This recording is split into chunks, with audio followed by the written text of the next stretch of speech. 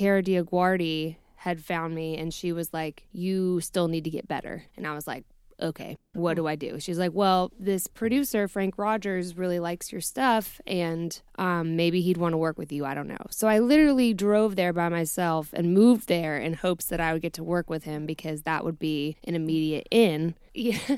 Looking back, I realized how dumb it all was, like me driving by myself to Nashville, not knowing anybody, and thinking that I would get in with him right away. And that's not how it works. I got there and he was like, yeah, I'd love to write. I'm working on Darius Rucker's album right now. So I got there in September and he was like, how's February? And I was like, what am I supposed to do until February? So hence getting a job and working on concepts to get ready for that co-write. So I believe that that was an important time for me to get to know the Nashville way so that when I finally did get in with Frank, I was like, I knew exactly how it went.